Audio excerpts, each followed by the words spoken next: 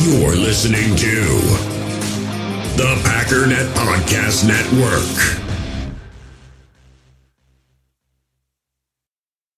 Fact. Bears eat beets. Bears beats Battlestar Galactica.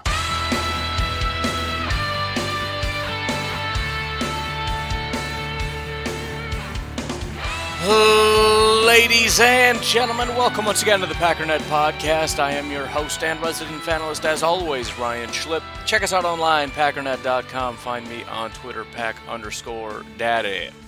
Finally, we have news, and the news pertains to the NFL. I'm so happy about that. I mean, it always did, but you know what I'm talking about. Cuts and trades. I mean, the NFL is coming out with their top 100 list. It's horrible, and I don't even have to acknowledge it. I'm so tired of that. This offseason has been especially painful. People are so bored, they made a decision that this year, because I'm so bored, I'm going to do a terrible job of everything that I do, just to see how it feels, just to see what it's like. Because I want to try something new. I need to explore life a bit. Everybody feels trapped in a box, so they're like, I need to be outside the box, and outside reality. So I started seeing some stuff, had somebody send me a tweet, I saw it this morning. Frank Clark, a guy that on this show I have several times said is massively overrated and is not actually that good, of course made the top 100 list. So that annoyed me, but I understand it, he's a big name. Then I see somebody else talking about Josh Allen, and it's like, alright, you know what? Nope, not doing it. I'm not doing this. So instead, we're going to look at everything else, because guess what? Football's starting. That's part of the news. Not that it ever wasn't going to start. I've been saying since the beginning, the NFL is not going to let this not happen. They have been very forceful. It doesn't seem reminiscent of when all the other teams had shut down, and the NFL probably would have too if they were playing back then. But just the attitude and the tone. You know, ownership in the NBA especially was very, like, I don't want to rock the boat, whatever you say, just different mentality. Whereas Roger Goodell is like, just shut your mouth and do what you're told. He's a different breed. I'm not going to say he's not worried about outside influence and what people think, because everybody is. It's one of the worst parts about our society today is when something happens, everybody has to pretend to be in line with it. Otherwise, we're scared of repercussions, whether it's financial or legal. And so we got to watch months and months and months of capitulation, and it just gets really old. But fortunately for all of us, the NFL has at least driven a line in the sand insofar as we will be having a season. What it looks like, I don't know, but it's happening. They're playing, we're making money, you're watching football, and I appreciate that. Thank you for making that decision. So, of the changes within this agreement, obviously we've already talked about there's an 80-man roster. I want to talk about that, although we already did lose one player, which is unfortunate. I got my video done. I've got a YouTube video spelling out who I think my 10 are going to be. I have it scheduled to release at 7 because I wanted it to come out early, and then they already cut a player. Now, I don't want to say that I'm happy. Let's start there. I would never say that I'm happy that a person got cut. Vindicated, of course. For those of you that have been keeping score for a while, I think maybe my least favorite college player of all time is Gerald Willis. And it's not, it doesn't have anything to do with Gerald Willis, and it's unfair. But anytime, again, if you know me, everybody is saying a thing, and that thing is wrong, I can't not lose my mind. And Gerald Willis was the epitome of that. He was considered a second-round pick by a lot of people, and I'm just going through watching, and I don't know anything. I'm not a scout. And that's part of what makes the NFL draft fun. Because there's certain things that are on film that I'm just not seeing, and then I get to rant and rave about it, and I'm either right or I'm wrong. And Gerald Willis is one of those occasions where I was absolutely correct. All the analysts told me how great he was, how athletic he was. He's a second-round pick, maybe a third-round pick. And I'm watching the guy and I'm thinking, I don't see any redeemable attributes whatsoever in Gerald Willis. He ends up going undrafted and everybody lost their mind. How could this happen? And then the Packers pick him up and I'm not happy. I mean, I don't really care because it's not a thing, but it's like, the one guy that I've spent all this time saying I don't want, and the Packers pick him up. And everyone had a little, people that remembered had a little bit of a chuckle. Hey, they picked up your boy. The first guy cut, as far as I know, the only Green Bay Packer cut, the only guy they've come to the decision is definitely off the list, which out of 90 people on their roster apparently was number 90, Gerald Willis got cut. And so I'm not happy for Gerald Willis. Because, again, I don't have anything against him, and I hope he has a great career and proves me wrong and all that stuff. I want everybody to be happy and healthy and make $1 billion. All that. But I have been yet again vindicated in my assessment that Gerald Willis was never a second-round pick or a third-round pick or a fourth-round pick. He was a defensive tackle that ran around with a chicken with his head cut off, that showed quote-unquote athleticism by running in circles, but not actually ever doing anything. But anyways, that's one of the, and I didn't put him on the list because I didn't think he was number 90 out of 90. I figured they'd want to at least take a look at him. Apparently I'm wrong. 0 for 1 so far. We'll see if I can get 1 or 2 right. But again, Pack Daddy NFL is my YouTube channel. You can check that out there. I don't know if I won't. I'm not going to talk about that today unless I just run out of things to talk about, which seems unlikely because I'm feeling particularly ranty today, except my tongue doesn't work and I can't say tongue twisters fast. Particularly tickly. I'm just gonna cut it down to tickly. I ain't feeling tickly talkative today. That would be hilarious if some people just shortened it to say tickly and how confused some people would be. I ain't feeling tickly good about it. Excuse me, you're tickly, or what did you say, Jed? Anyways, so Gerald Willis will have a drink to that. Oh yeah. Can I just pause for a second and say how happy it is? I feel like I haven't done this podcast in 6 months. I have set 2 a.m. alarm clocks. This is going to be a brutal week because usually this is when I catch up on my sleep. I have set alarm clocks for 2 o'clock in the morning on Saturday and Sunday to get these YouTube videos done. I have done so much work for YouTube that I feel like I haven't done this in 6. It just feels good to be back in the saddle. Technically the exact same saddle I did to do the YouTube videos, but still, I'm home. But anyways, they got to get down to their 80-man roster by August 16th, so they actually have a long time. So there is no rush, although some teams are already down to 80. Which I don't really understand. If you have the opportunity to get people in and just make sure medically everything's good, and I mean, anything could come up. You can make a list of 10 people and just kind of, unless you are genuinely really scared of COVID, in which case cut 10 quickly before they show up, because it's 10 less people that can possibly infect your team or whatever, I don't know. But from a strictly NFL evaluation standpoint, evaluation is going to be really tough. I don't know why people do what they do. I'm just saying, I don't own a team. What do I know? I'm just drinking cold instant coffee out of a Kern mason jar. I know nothing. I don't even know how to do life properly, so don't listen to me. The salary cap is officially set at $175 million for next year. Now, there's a massive difference depending on who you listen to. Ken Ingalls says if you don't know who he is, he's on Twitter. I don't know if he's anywhere else, but he's sort of the unofficial Green Bay Packers salary cap guy. He has the Packers in the positive. I want to say 7 or 8 million. I could look it up, but we got to get rocking here. If you go to Spot Tracker over the cap, they have us like 14 million over. Whatever. Negative monies. And so I couldn't, in that short period of time, figure out where the difference was coming from. Maybe it was carryover, but I couldn't really see that in there, and the math didn't really line up with how the carryover would make that big of a difference. It wouldn't, actually, because we're talking about like a $21 million difference, and the Packers currently do not have $21 million. But it's going to make things pretty interesting. I don't have everything necessarily mapped out in terms of evaluating what that means. I think getting an official handle on what the salary cap is going to look like for the Packers is going to help. However, I think it hastens some of the things that I've already talked about in terms of pushing players out, particularly players who have younger players under them. The number one person that comes to mind is Preston Smith. Rashawn Gary was an early first-round pick. I don't see any way in the world, even if Rashawn doesn't have that good of a year, in which the Packers don't just say, guess what, we drafted you to be the guy, you're going to be the guy. Even if you can't be the guy, oh well, that's our mistake. But we're not going to draft a guy early and pay Za'Darius and pay Preston and leave our early first-round pick sit on the bench because he's just not good enough. Not going to happen. It's not. I don't see a scenario in which Preston Smith is playing for the Green Bay Packers in 2021. That there was a slight scenario prior to coronavirus and the salary cap falling to $175 million. There was a scenario. I don't see a scenario now. And ultimately, the pay for Preston Smith was $16 million in 2021. We're going to have to eat $8 million of that, which is somewhat painful, but rather than paying $16 million and then $16.5 million in 2022, we pay $8 million in 2021 and $0 in 2022. We need that money. So in my mind, he's gone. It's not even a question.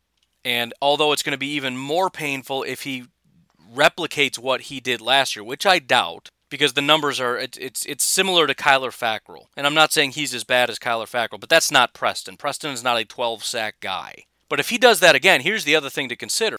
We don't have to cut him. We can trade him. And we can trade him as early as, after this season, if we can find a trade partner. But think about that and what that could mean for draft compensation and what that could mean for the 2021 NFL draft. I don't know what you get for a guy like that, but if he's got back-to-back double-digit sack seasons, I mean, you're not giving up a 6th-round pick for him. Adam Shaheen gave back a 6th-round pick for the Chicago Bears. Now I'm dipping into the news, which is supposed to be a separate thing, but what is Preston? What is the compensation? I mean, it could be a player trade. I'm trying to look at some other trades. Olivier Vernon, for example, who I don't think is quite as good, especially if we're talking, again, back-to-back double-digit sack seasons. But Olivier Vernon got back Kevin Zeitler, who's a very good offensive lineman. I think Olivier Vernon is also older. And you do have to factor in there is a $16 million contract attached to Preston, which is going to lower what he gets in return. But how much of an impact did that have on Khalil Mack? Not saying that he's anywhere near Khalil Mack's level, but the Bears paid Khalil Mack and gave up, 2 first-round picks, a 3rd and a 6th, and got back a 2nd and a 7th. So whatever, they gave up 2 firsts or something. It's something to consider. But again, I don't see, and that's just one guy. That's not what we're talking about today necessarily. We'll look at that a little bit more in depth another time. But just considering the Packers cannot afford to keep everybody, and we have to start paying people, right? Kenny's got to get paid. Bakhtiari maybe, let's say hopefully, is going to get paid. Corey Linsley, I just don't see a scenario in which he gets paid. There's just no way. Aaron Jones seems increasingly unlikely, right? Again, we drafted A.J. Dillon. It would be nice to have them as a tandem, but if A.J. Dillon is the workhorse back and Aaron Jones is relegated to, 8 carries and being more of a receiving back, are we paying him $12 million a year for that? Of course not. And why would he stay here and take a lesser contract for a lesser role when he can go somewhere else? And again, how much more everybody gets is a big question mark, because where's he going to go? Everybody's negative, with the exception of a handful of teams who are carrying over like $100 million. Apparently, maybe just all the talent floods to those teams. I don't know. I don't know what's going to happen. In terms of teams that have enough money to actually pay for people, according to SpotTrack, which again has us negative right now, I'm looking at about 11 teams that can afford to pay anybody, because the 12th team right now is the New York Giants, are under $12 million. Now, you can pay for somebody, but you're not signing superstars with $11.7 million. And so you've got teams like the Colts with $73 million. I'm talking about after all of this. You got the New England Patriots with $52 million, the Chargers with $46, Jaguars $48, Bengals $39, Washington $28, Seattle $27, Cardinals $21, right? And then you get under 20 after that. 9 is 16, Tampa is 16. The Ravens are 22. I don't know why this isn't in order, but whatever. But that's it. There, I ordered it. So teams 19 through 32 right now, according to SpotTrack, which again, maybe is incorrect, are all negative. There are 9 teams, 9 over $20 million. Colts, Patriots, Jaguars, Chargers, Bengals, Washington, Seattle, Baltimore, and the Cardinals. Only 5 teams really have serious money, over like 30.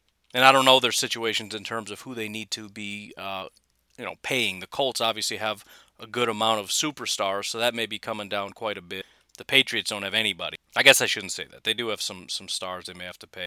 But, it's going to be really, really interesting to see how this is, and to at least keep an eye on it. What are teams going to be doing? The Philadelphia Eagles, according to this, are $93 million in the red. Negative. How do you navigate negative $93 million? I mean, even if you take away the negative $25 million, you were still, $70-some million? How is this possible? They have 12 players over $10 million. That's insane. Obviously, most of these guys are getting cut. You want to talk about an all-in year. The Eagles better figure it out this year. No wonder they drafted a quarterback in the second round. Maybe that's what this is about. Holy cow. $35 million for Wentz, $22.5 for Fletcher Cox, $18 million for Alshon Jeffrey. Ugh. 18 for Brandon Graham, 16.5 for Lane Johnson, almost 16 for Darius Slay. Ouch. Sorry, I'm getting. I know this is a Packers podcast. I'm just poking around. Like I said, I haven't really poked into this yet to kind of really navigate it because that's not what we're talking about today. But I'm just kind of stunned. It's just, I don't know. It's bad, but it's kind of exciting to look at because it's like, what do you do now? And this is when great GMs thrive, by the way, in chaos. Right? There's no roadmap for this. But anyways, I don't know exactly what that means for the Packers. Again, lots of guys are not going to get re-signed. Probably a handful of guys are going to be let go early, like Preston, like Aaron Jones. Actually, not Aaron Jones, because he's a free agent. Ideally, Billy Turner, to be completely honest. He's only making $8 million, but he's not worth it. Christian Kirksey's going to be about $8 million. We don't have a whole lot of great options, but we can save $6 million right there. Rick Wagner, I don't know if we're going to have a solution, but that would save almost $4 million. And no, Aaron Rodgers is not an option. We would only save about $5 million by cutting Aaron Rodgers. I guess I shouldn't say it's not an option, but we would pay $31.5 million to not have Aaron Rodgers, $36.3 million to have Aaron Rodgers. 2022 is a different conversation, but that's not really much of a solution for 2021. There's also restructuring, as I've said. Davante Adams, I think, would be a prime candidate for that. We're going to pay Davante this year $16.6 million. Unless the Packers aren't sure they're going to hang on to him. He's 27 years old. His contract runs out when he's 28 years old. Technically when he's 29. I'm assuming they're not planning on moving on from him. So if he's going to get a contract, now would be a good time when you're desperate for money. Because then you get to restructure his contract. You drop his $16 million down to $5 million. It's going to be a big contract, but you push the money back out. And again, remember, the salary cap is going to go through the roof once this thing is all done. So pushing money out is generally not that good of a strategy. It's not bad as long as you're pushing it out in a way that it doesn't spike outside of the growth of the salary cap. And so one of the things that I think makes a lot of sense, if you think about the salary cap in terms of what it's going to look like on a graph, usually it's relatively linear, somewhat of an exponential curve. This is like a compressed, almost like a hockey stick kind of thing, because it got compressed because of coronavirus. So it's going to be a flattened growth, right? It's going to be slower growth, and then after a few years, it's going to spike back up. Now, I know this is spread out over the next 4 years, which it's hard to push a contract out 4 years. You're probably not even going to sign them for 4 years, but I don't know exactly how it's structured to be spread out. I don't exactly know how that works. And by the way, if this continues into next year, the 2021 NFL season, we're in a lot of trouble because we just spread out 1 year's hit over 4 years, and it's going to hurt for 4 years. If this happens again, it's just I don't know what we do. Some irreparable damage is going to be done, but we'll cross that bridge when we come to it. But again, I do think that is an option, and it would be easier to say if I knew how. What is 2022's salary cap going to be? Are we going to be in the 200 range? Is it going to go from 175 to 180? I don't know, but I still, restructuring these contracts is going to free up money this year. And I think not even with a decrease, this is still a tough year financially. I've been talking about this for a while for Davante, just for the simple matter of there's so many contracts and we need a lot of money. But anyways, it'll be interesting to see how everybody, especially the Packers, obviously navigate this crazy nonsense. There is an opt-out if anybody doesn't want to play. There is one player for the Chiefs, Devernay Tardif, whatever his name is, put out a statement, something to the effect of he doesn't want to be a part of the problem in spreading the disease, and so he's going to stay out there and help treat it. He is a medical doctor, so he will not be playing. There is a $350,000 stipend, I guess. I don't know, that you get paid. Not a bad deal. Like, hey, if you don't show up, I'm taking your salary away, and you're only getting $350,000 to not show up to work. Take that. Actually, that's not true. That's at-risk players. $150,000 for opting out, which, that's clearly a massive hit, but still, it's a lot of money to not go to work. How nice would that be? And listen, I'm not trying to. I know they have a shortened career and all that stuff. I'm just saying it's It's not a bad deal. If you make the team and the season is canceled and there's no games played, you get $300,000. If the season is canceled before the cutdown date, players who were on the team in 2019 get $250K. There is also practice squads have been increased to 15 players, which is kind of just a loophole because obviously we have to cut down players, but yet you get to retain more players. Also, IR apparently is going to be unlimited, which I think is really smart because, again, we have to kind of get away from the whole protecting the integrity of the game thing. This isn't a full-term, like, permanent thing. We've got to just adapt. And you could have a team that has 20, 25, and it's unlikely given all of the precautions, but it's not impossible that somebody gets coronavirus, they interact with the team, somebody missed it or whatever, and you've got 25 people that get infected. What do you do? Well, in that case, you're going to need to be able to retain. You can't force a team to cut all these players, right? That doesn't make any sense. Well, you've only got a handful of IR spots. Figure it out. What are you going to designate them as? Or permanent IR or whatever. And so they made that unlimited for that reason. I don't know if there's a stipulation that, there's only unlimited for coronavirus, which would make sense, or if they just did it flat out. I don't know. But bottom line is they reached an agreement. The players have agreed they're going to show up to training camp. They're going to be playing. Everybody's happy. And so football, here we come.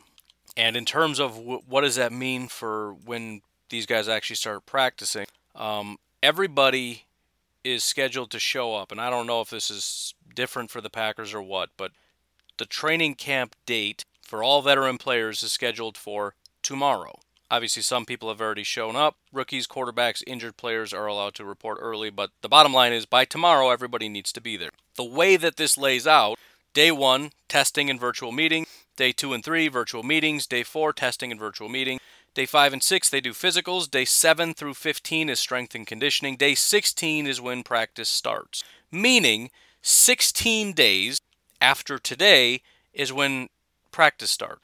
21 days after today is when padded practice starts. So August 12th would be when the Green Bay Packers are going to be actually practicing. Now, I don't know what this means in terms of, because obviously there's no fans allowed to view any of this.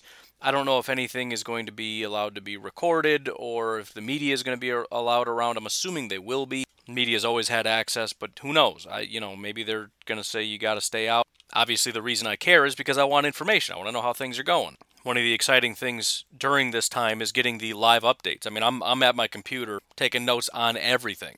Good catch by MVS from Aaron Rodgers. I mean, none of that stuff actually means anything in terms of how it translates, but it's still exciting to see, like, wow, this guy looks really good, or this guy's really struggling, or whatever. And so I'm hoping we get something to that effect. We probably won't be able to get as many updates because a lot of the updates come on Twitter from fans who are there, but, hopefully some of the media members can fill in those gaps and get us some kind of information.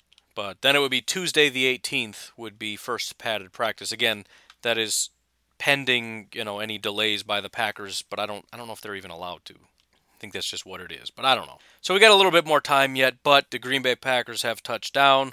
They're in Green Bay. We're forging ahead. Now the other thing is has been a report of I don't remember the exact number, 16-ish players have tested positive. And with everybody else showing up tomorrow, obviously there's expected to be a surge in cases. Which, again, as I've said 1,000 times, it's not actually a surge in cases, it's just a baseline. The idea being after 2 weeks, that number goes to 0, right? Ideally, because they're not going out and doing stuff, they're just kind of isolated in a COVID-free environment. And with practice starting 16 days later, you should have practice with no COVID. It's possible that there is some. If it keeps bouncing and spreading or whatever, you can't quite stop it. But whatever. Well, again, it'll be what it is. But that's my expectation. There will be a bunch of people who test positive. 2 weeks they won't be positive anymore. And by the time practice starts, there won't be any. Oh, man, look at the time. Well, we got to take a break right here, I guess. I really thought we were just getting started. I was going to take a break and then start the show. We got to, call an audible here. But why don't we take a break, and I want to talk about some of the other news that's been happening, and I guess we'll call it a day after that. In the hobby, it's not easy being a fan of ripping packs or repacks. We get all hyped up thinking we're going to get some high-value Jordan Love card, but with zero transparency on available cards and hit rates, it's all just a shot in the dark. Until now. Introducing Slab Packs from ArenaClub.com, the only repack that provides real value, a complete view on all possible cards, and clear hit rates for each one. Now when I buy Slab Packs on Arena Club, it finally feels like I know what I'm getting. And honestly, the best thing for me and my son is the fact that we're kind of novices into this.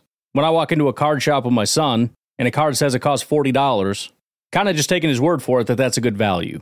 So I appreciate the transparency on grading, as well as just getting excited about seeing what you could potentially get. Right now, you can get 10% off your first purchase by going to arenaclub.com/packdaddy. Wow, that's crazy offer. 10% off a $400 slab pack. That's $40 right there. Anyways, that's arenaclub.com/packdaddy for 10% off your first purchase. We all have smartphones, and we all know they're pretty amazing, but they also can be amazingly distracting, especially when we're around other people. So US Cellular wants us to reset our relationship with our phones by putting down our phones for $5. That's right, a company that sells phones wants us to put down our phones. And to see what we find, learn more at uscellular.com/built for us. All right, so I want to talk about 3 different news items. There was sort of a flurry of news, 2 different trades, and then some Minnesota Vikings news. I guess we'll start there because that's probably the least interesting of all because we've also kind of talked about it already. But over the weekend, somebody had asked, is Dalvin Cook going to show up? And head coach Mike Zimmer said, yeah, he's going to show up. You know, from what I've heard, he's showing up. And the reporter followed up with, well, who did you hear that from? And he said, from Dalvin. Well, within about 24 hours, Dalvin Cook's agent comes out and says, excuse me, but Dalvin Cook did absolutely not talk to you about this because I've been talking to Dalvin, and we've talked about not showing up. I mean, he didn't say that, but that's more or less what's implied. He wanted it known that, excuse me, we never said we're showing up. We didn't say that.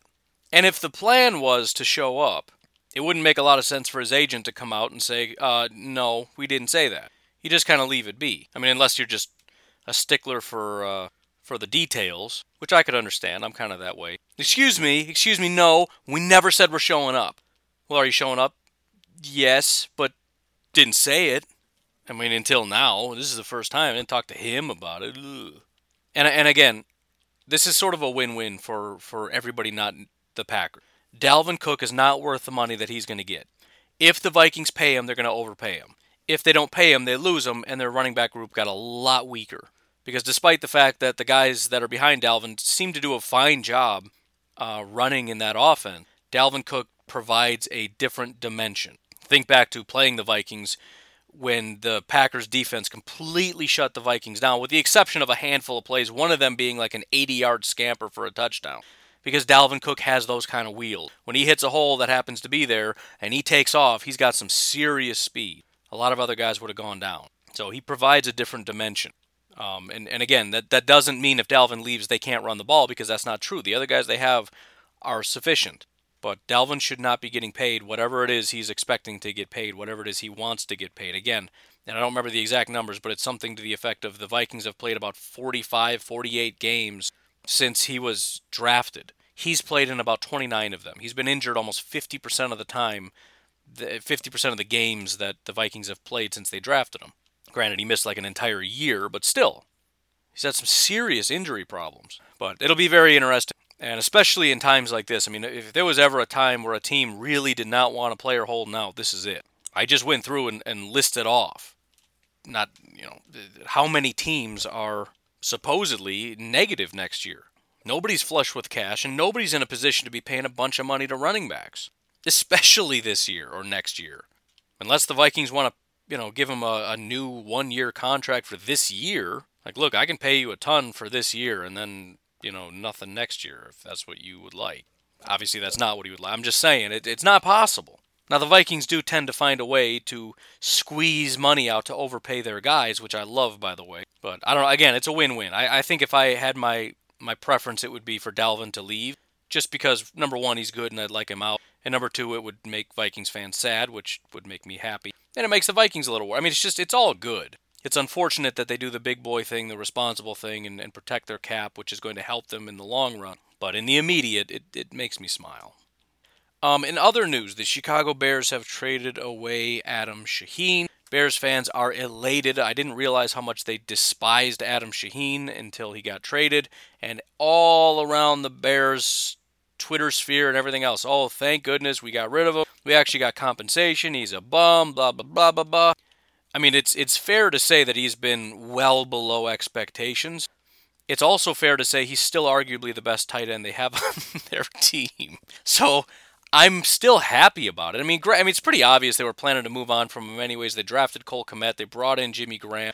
Those are going to be the 1-2 punch. Jimmy's probably going to be the top guy, as much as, I don't know how much you can expect production-wise from him. But you expect Jimmy to be the guy, and if Cole Kmet can take over, then that's what he'll do. So there was never a place for Adam Shaheen, but still, I mean, just PFF-wise and everything else, despite the fact that Adam Shaheen has not been up to snuff, he's still grading out better than anybody else you've got. And from my perspective, he's the one guy I'm worried about. He's a talented football player. I mean, they had 2 talented tight ends that I was worried about, and they got rid of both of them. Trey Burton, who obviously has had injury issues, but, I mean, talented guy from Philadelphia. The Bears picked him up. It's kind of that oh-no moment. He doesn't do anything because he's hurt, and then they ship him off to the Colts. I think it's the Colts. And then Adam Shaheen is the only other guy that's relatively talented. They drafted him in the 2nd round, and they shipped him off for a conditional 6th. I don't know what the conditions are. I've heard some Bears fans or whatever saying that they think if he does well, it could be more than a 6th, and I've heard Dolphins fans saying it's at most a 6th if he performs, and if he doesn't make the team, they're not giving him any compensation. And it could be any spectrum within there. I don't exactly know how that works, or if there's standard rules to conditional picks. But the bottom line is they had Trey Burton and Adam Shaheen. I was concerned about both of those tight ends, and now they're both gone, and replaced with Jimmy Graham and Cole Kmet. The only guy that I'm concerned about now is Cole Kmet, and I'm not all that concerned about him. I don't think he's that good. I know a lot of people are in love with him, say he's the next Jimmy Graham or the next Rob Gronkowski or whatever. We'll see, but I don't know. Bears fans are excited. I'm fine with it. I think everybody's happy. Dolphins fans are excited they got him. Bears fans are excited he's gone. NFC North Packers, Lions, Vikings fans are also excited he's gone. Not that you're scared of him, but I mean, better off without him, right? No telling when this 2nd-round pick is going to take off. And he's had injury issues too. But whatever, they're going to give up on him, I guess. So cool. Great. Bonus. Sign of things to come, hopefully, with Trubisky leaving. Because there is still a part of me that's worried that he's going to figure it out. I mean, very early 1st-round draft pick. He's got a lot of talent. I don't care if he figures it out, as long as he doesn't do it in Chicago. That's fine. He's got one more year to be terrible, and then the Bears can cut him, and then I don't have to worry about him anymore. Because even if Foles is better, he's a known commodity. Right? Okay, so he's going to be a decent guy that's going to be a not spectacular but not terrible game manager that's going to make this offense at least be able to move down the field a little bit. Fine, but he's not going to turn them into an elite team. Right? It's not going to be that defense and a really good quarterback. And again, the real benefit here is the fact that they're going to probably win a decent chunk of games because of Foles and the continued ascension of this defense. I shouldn't say ascension, continued good play.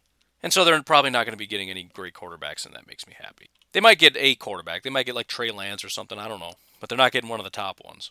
But finally, the big trade, Jamal Adams to the Seattle Seahawks. They gave up 2 firsts and a third, I think, got back a 4th, something to that effect. I don't know. Also, Seahawks also gave up a player.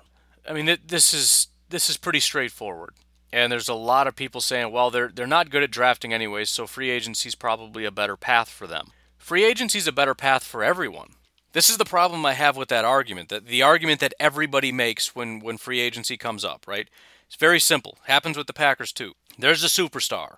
Packer fans say we should go out and pay for that superstar. Other Packer fans say something to the effect of, I don't know, that's too much. I don't want to give up a first for the guy, or a second, or whatever. And then the Packer fan replies with what? Because you've heard it 1,000 times. Do you really think you're going to get a player that good with your first-round pick anyways? Why not get a known commodity, right? If you got a guy that's a good value with a first-round pick, why not just take the guaranteed thing? It's a very simple reason. You can't sustain that. I mean, forget the fact that you don't actually know. Because several times people pay tons of money to go out and get these guys, and they end up busting completely. Despite being very good football players for a very long time, they're just useless. I mean, Jimmy Graham. He obviously wasn't as good for Seattle, but he was still good. I mean, he led the league in touchdowns. We paid the man $10 million a year. He comes over here and does nothing. There's no guarantees. But forget that. Even if there were guarantees, you cannot sustain that. I mean, think about it from this perspective. The salary cap counts the top 51 players, right? The salary cap for next year is $175 million. 175 divided by 51 players is an average of $3.4 million. Your average football player has to cost $3.4 million. And it gets worse than that. If we just take the top 5 guys, the top 5 superstars, and subtract that, Aaron Rodgers, 36, and I'm just rounding. Za'Darius, 20. Devontae, 16.6. Preston, 16. Adrian Amos, 10. You're left with $76.4 million.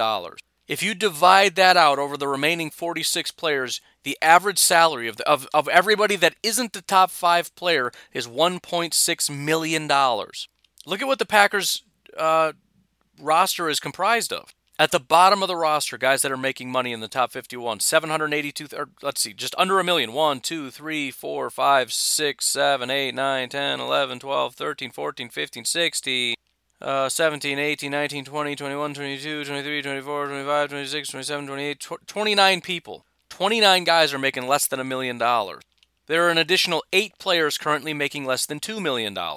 You've got 5 more people making less than $5 million.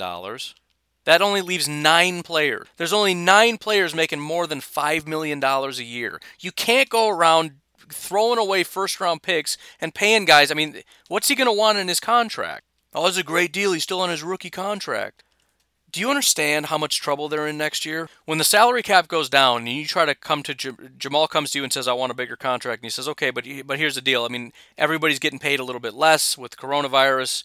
You know, there's less money to go around. So the salary cap isn't actually going up. Jamal's going to stand there, him and his agent with their arms crossed saying, this is what I want. I want to be the highest paid safety. I don't care about coronavirus. I want it. What are they going to do? They're going to say no. You just gave away 2 first-round picks. Jamal can sit there and say, you know what, somebody's got the money. The Colts have the money. They can pay me. The Bengals have the money. I'll go to Cincinnati. If they're willing to give me that money, I'll go there. Now, they can exercise his 5th-year option, which is $10 million. Again, the Packers only have 5 players on the entire 51-man roster, or 53, that are making $10 million or more, with Adrian right at 10. You can't build a roster that way. You have to build a roster through the draft. And you cannot, especially when you have a ton of holes. Listen, if you're the Saints and you're right there, or you're the Chiefs or whoever, not even the Chiefs, because I think they have a bunch of holes too.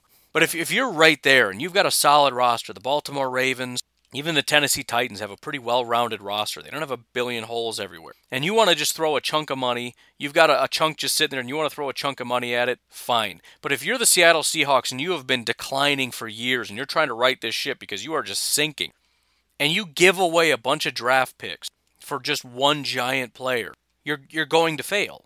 You need to be able to draft well. Well, they don't draft well. It doesn't matter. You have to. You have to. Either draft well or you're done.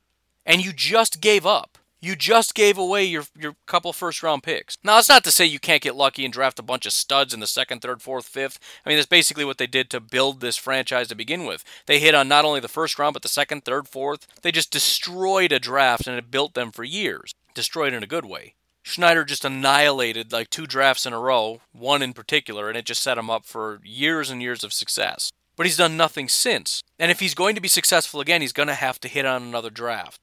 I mean, this is the equivalent of being on a stranded island and you have $10 and there's 2 places, right? Or you're about to be shipped off to an island. One place sells seeds for $10. One place sells a steak for $10. Now, you're about to be shipped off on an island. What do you think you need? If you're going to be out there a while, you should probably get the seeds. Granted, it takes a long time to plant and grow and whatever, but forget it. The analogy isn't perfect. Sustained success is with that. And it's kind of like saying, well, I'm not a very good farmer anyway, so I might as well just get the steak. No! You get the seeds and figure it out, or you die. That's it. Buying the steak is giving up. Buying the steak is saying, I'm going to die anyways, I might as well enjoy a steak. That's what Seattle's doing. We're doomed anyways. This thing is going to sink. Let's take one more big swing at this Super Bowl while we can, and then we're done. Jamal Adams doesn't fix your terrible offensive line, doesn't give you a tight end. He's not a guard, he's not a center, he's not a tackle, he's not a tight end, he's not a defensive tackle, he's not an edge rusher, he's not a linebacker, he's not a corner. What are you doing? What are you doing? You're getting worse every single year. And yeah, this is the first time you've gotten a stud in a long time. And now you've just guaranteed it's the last one you're going to get. And you have to figure out how to pay this guy because next year he's going to come to you and say, I want a lot of money. and you say, well, we're going to exercise your fifth-year option, he might just say, nah, I'm not playing on that. I would like a contract, please, and thank you very much. And he has all the leverage in the world because Schneider gave away 2 first-round picks, a starting safety, and a third-round pick. He's going to do whatever Jamal Adams says. He doesn't have a choice. It's not up to him. Jamal Adams and his agent own the Seattle Seahawks. And so, yeah, again, short term, are they going to be better in 2020? Of course, they're going to be a lot better. A lot better. And there's a lot of people that are going to watch Jamal Adams absolutely tear up the league and say, see, where's all the haters now? Where are you at, Pack Daddy? Thought you said this was dumb. You know what I never said is that he wasn't going to help the team. What I said is that this is suicide. And it is. And as somebody who's not a real big Seahawks fan, I don't necessarily hate to see it. But it is upsetting for guys like Russell Wilson who have done everything they can to keep this thing afloat. It should have sunk a long time ago. If there was a lesser quarterback there, this thing would have been just well underwater by now. I hope Schneider never gets fired. It's just incredible. Incredible. This is not the team that should have traded for Jamal. The Packers would have been a better team. They don't even need a safety, but it would have been a better team. I did an episode on how that would work. You've got your 2 deep safeties and you got your box safety. And you can rotate them however you want. Jamal probably more often than not would be in the box, but it would have been a better move because they don't have as many needs. Now, the Packers would never do that. They're not giving up first-round picks for him. They value picks too much, as they should. I'm just saying they're in a better position. They don't have nearly as bad of an offensive line. They're not as bad off at tight end. They have 3 edge rushers. The Seattle Seahawks have 0. They've got Kenny Clark. The Seattle Seahawks have no defensive tackle. Seattle does have 1 decent linebacker out, unless you think the one that they drafted in the first round is going to be good, and he's not. I shouldn't say that definitively, but Jordan Brooks is just, I don't get it. But Wagner's getting old, and he's the only guy they got. He's already in his 30s. You've got 1 good corner. You paid a bunch of money to another corner who's involved in all kinds of illegal activities. Probably ain't going to be seeing him anytime soon. So you got 1 corner and nothing. Packers are much better off at corner, at safety. Maybe not linebacker, but defensive tackle, edge. I just don't get it. And it probably would, I would be upset if the Packers did this deal, and I wanted Jamal. But 2 first-round picks? No way! Unless you 100% guaranteed me a Super Bowl, I'm not doing that. And even so, it's you're getting a Super Bowl this year, and then you're going to struggle for a while. Because we know Aaron Rodgers isn't going to be around for long, and a lot of our talent is getting older. And if we're going to move on from Aaron Rodgers in the next 2 to 3 years, we're going to need to be able to have a bunch of draft picks to supplement and build. And in 3 years, Devontae is going to be what, 31 in the 2023 season? It's just a bad move. Credit to the Jets. Well done. I don't know if they're going to be able to do anything with those picks. I have no idea. But that doesn't really matter, right? Again, it's the exact same argument in reverse. Well, they're not good anyways. It doesn't matter. If you're going to succeed, it's going to be through the draft. You supplement here and there in free agency, and it can help you as long as you manage the cap wisely and you don't overspend at any one position or whatever. You look at Za'Darius. You can do it once in a while, but it's only a once in a while kind of thing, and you better hit on it. Otherwise, it's really going to hurt you like Jimmy did. It's going to hinder your ability to do other things. But you build a team through the draft. There's no 2 ways around. You have to build a team through free agency, with undrafted free agents. You can't even just do draft picks, number 1, because there's not enough picks. Number 2, because even those guys are too expensive. A first-round pick costs, what, $5-6 million, depending on where you draft them? Jordan Love was back of the first round, where he's costing us $2.8 million just this year. Rashawn Gary's up to 4.3. Jair's at about $4 million. Darnell Savage is 3.4. Elton Jenkins is 1.8. A.J. Dillon is over $1 million. So you have to get late round guys. You have to get undrafted free agents, and these guys have to perform. MVS, Kingsley Keke, Kadar Holman, Dexter Williams, EQ, Ty Summers, Curtis Bolton, Kamal Martin, Vernon Scott, Stepaniak, all the guys that we just drafted. These guys got to step up. These are the guys you have to rely on because this comprises more than 50% of your roster. That's why you can't survive through free agency, even if it's just $5-6 million guys. Well, they're not that. You don't have to go out and get $15 million guys every time. You can get $2, $3, $4 million guys. Again, in 2021, right now, there's only 14 guys over $2 million scheduled to get over $2 million in 2021. That's it. And there's probably going to be more because we're going to re-sign some people or whatever. But it's such a small we act like $2 million isn't that much. Compared to the entire roster, you're in the upper echelon. If you're in the millions, you're in the upper echelon. It's not a sustainable strategy. You just can't do that. But anyways, I got to get going. You folks have yourselves a fantastic Monday. I will talk to you tomorrow. Have a good one. Bye-bye.